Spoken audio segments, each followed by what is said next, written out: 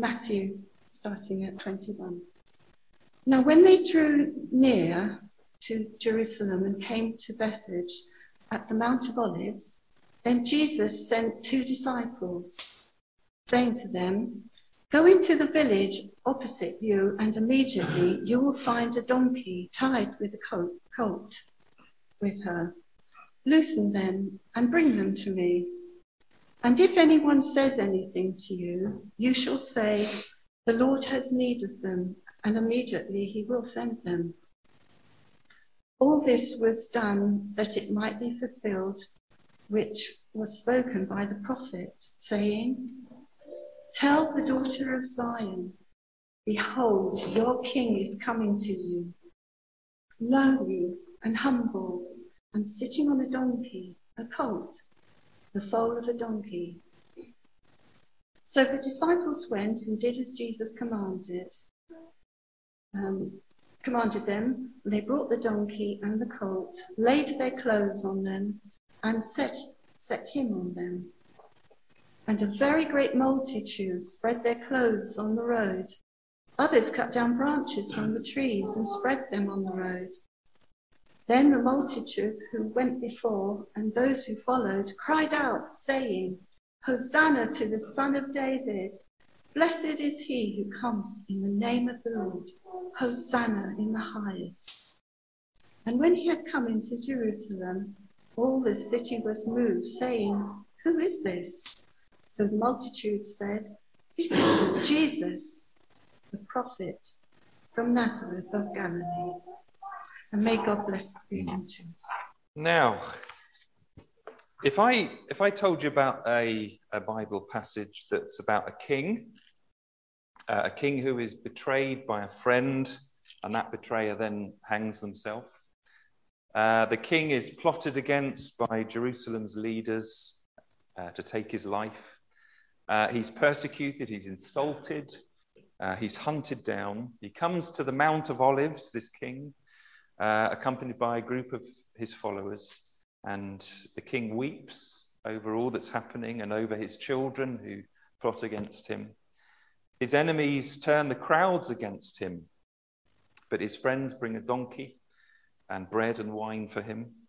Eventually there is a death on a tree in this passage, and there's a spear driven into the heart. And the king in this passage speaks about wanting to die in the enemy's place. What would I be talking about, do you think? Jesus. I could well be talking about Jesus, but I'm actually talking about a story in the Old Testament in 2 Samuel, chapters 15 to 18, which is actually the story of David and Absalom.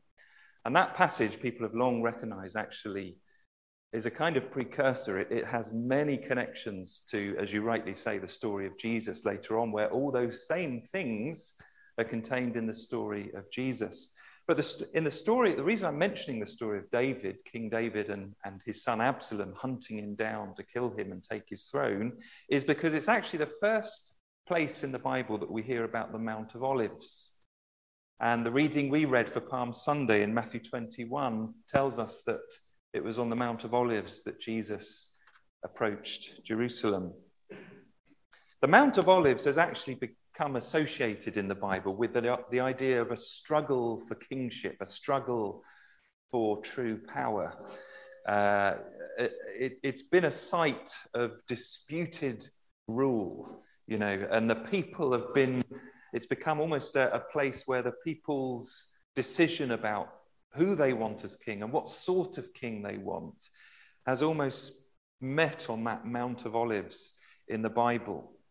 And actually each time I think it's been teaching us, the Mount of Olives and the crowd's varying response to who is king, it's teaching us about how we get a wrong idea of power or have a wrong approach to power and to who we want as king.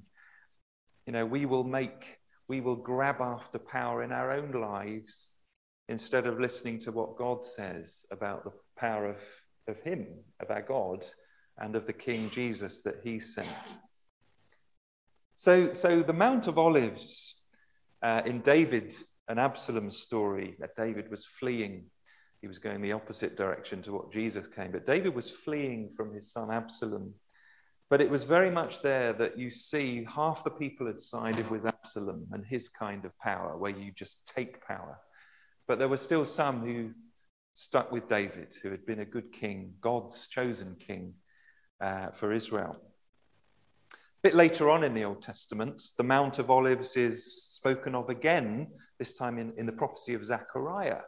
And again, Zechariah sees the Mount of Olives of a place where a king will stand, the king this time, the Messiah. So the Messiah is a word that the Old Testament uses for God's final promised king. You know, when all the other kings have failed ultimately, you know, some were better, some were worse. God said one day there'll be one king that comes that I will send, and you won't need another king after that, because he will be everything that you need and everything God said he desired. And Zechariah, the prophet, looked ahead to that king, the Messiah, standing once again on the Mount of Olives. And if you read that passage, it's a dramatic passage. It's Zechariah 14. I mean, it's almost like that in that passage, it pictures the Mount of Olives actually splitting in half.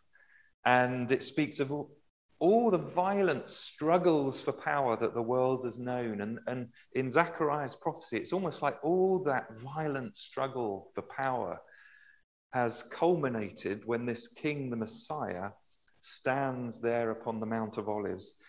And it's almost like all the best and worst we can imagine come together there. The worst that the world does, the best that God gives, come together in that prophecy.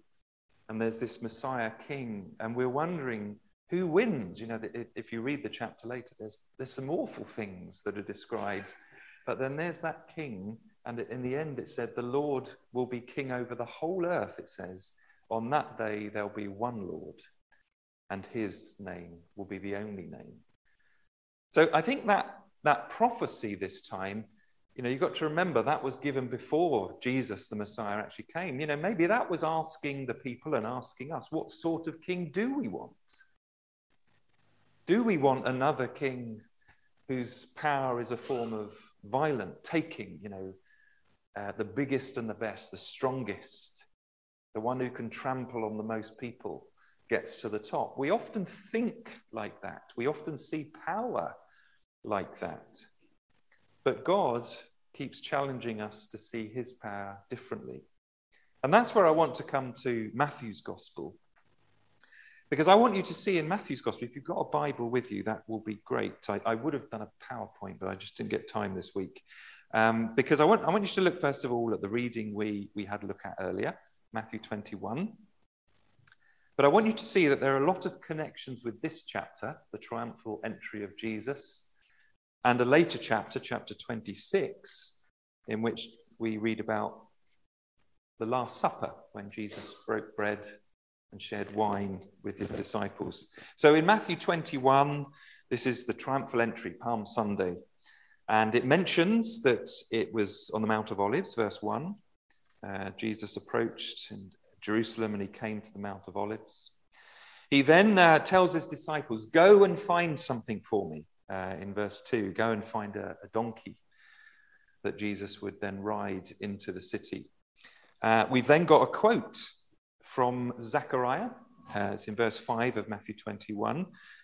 We've got a quote there from Zechariah chapter 9. And there are people calling Jesus the Lord.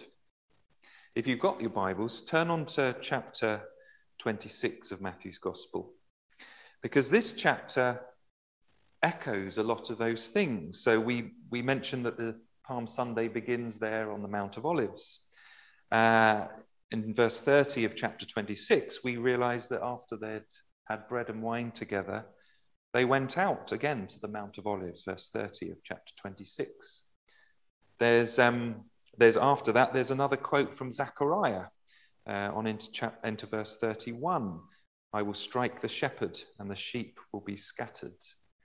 There's also another occasion where Jesus says to his disciples, go and find something as I tell you. This time in verse 18, Jesus says to the disciples, go into the city and you'll find someone who'll give you a room for the Passover. And of course, once again, that Jesus is called Lord here. So I think Matthew is deliberately linking these two things together. Firstly, Jesus arriving in Jerusalem and everyone saying, yay, you're the king. You're God's king at last who's going to save us. And then chapter 26, where the king, Jesus, talks to them about what that's going to look like. And in chapter 26, what it's going to look like, he says, is him giving his life for us. So he breaks bread and he says that this bread is my body. This is what I'm going to give myself. I'm actually going to give up my life, not take life from others, but give up my life. And the wine, the cup, is his blood, he says. It represents the fact that he's going to pour out his blood for many, it says, for the forgiveness of sins. And then he immediately says, and this is about his kingdom, because he's drinking this for the last time before he drinks it together with his people in the kingdom of his Father. So these passages are both about kingship. They're all both about what it means for somebody to truly be king in our lives. But they're so challenging to us because, again, it comes back to that question, what sort of king do we want? What sort of king do we hope for? What sort of ruler do we think this world needs, both in our own lives and in the lives of others? Jesus seems to be wanting us to see here that actually, despite often what our ideas of power are, what we actually need is a king who will give his life for us. We need exactly who he is, one who would die for our sins, one who will show us the way into a better kind of life and a better kind of world as we follow him and listen to him. It's interesting that at the end of David and Absalom's story, it's a really sad story, David and Absalom's story.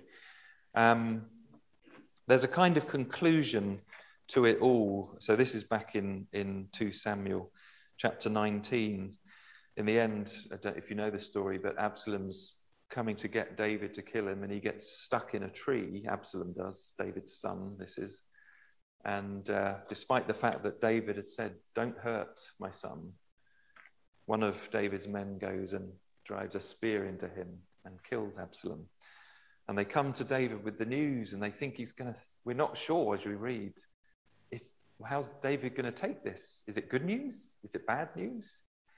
And the messenger says, your enemy's been defeated. And David just goes to pieces. He just says, my son, Absalom, my son. It's a tragic chapter.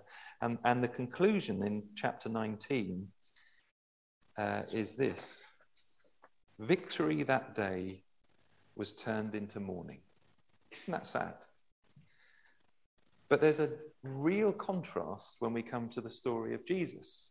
Because as Jesus said, he was going to go to the cross. He was going to die for us.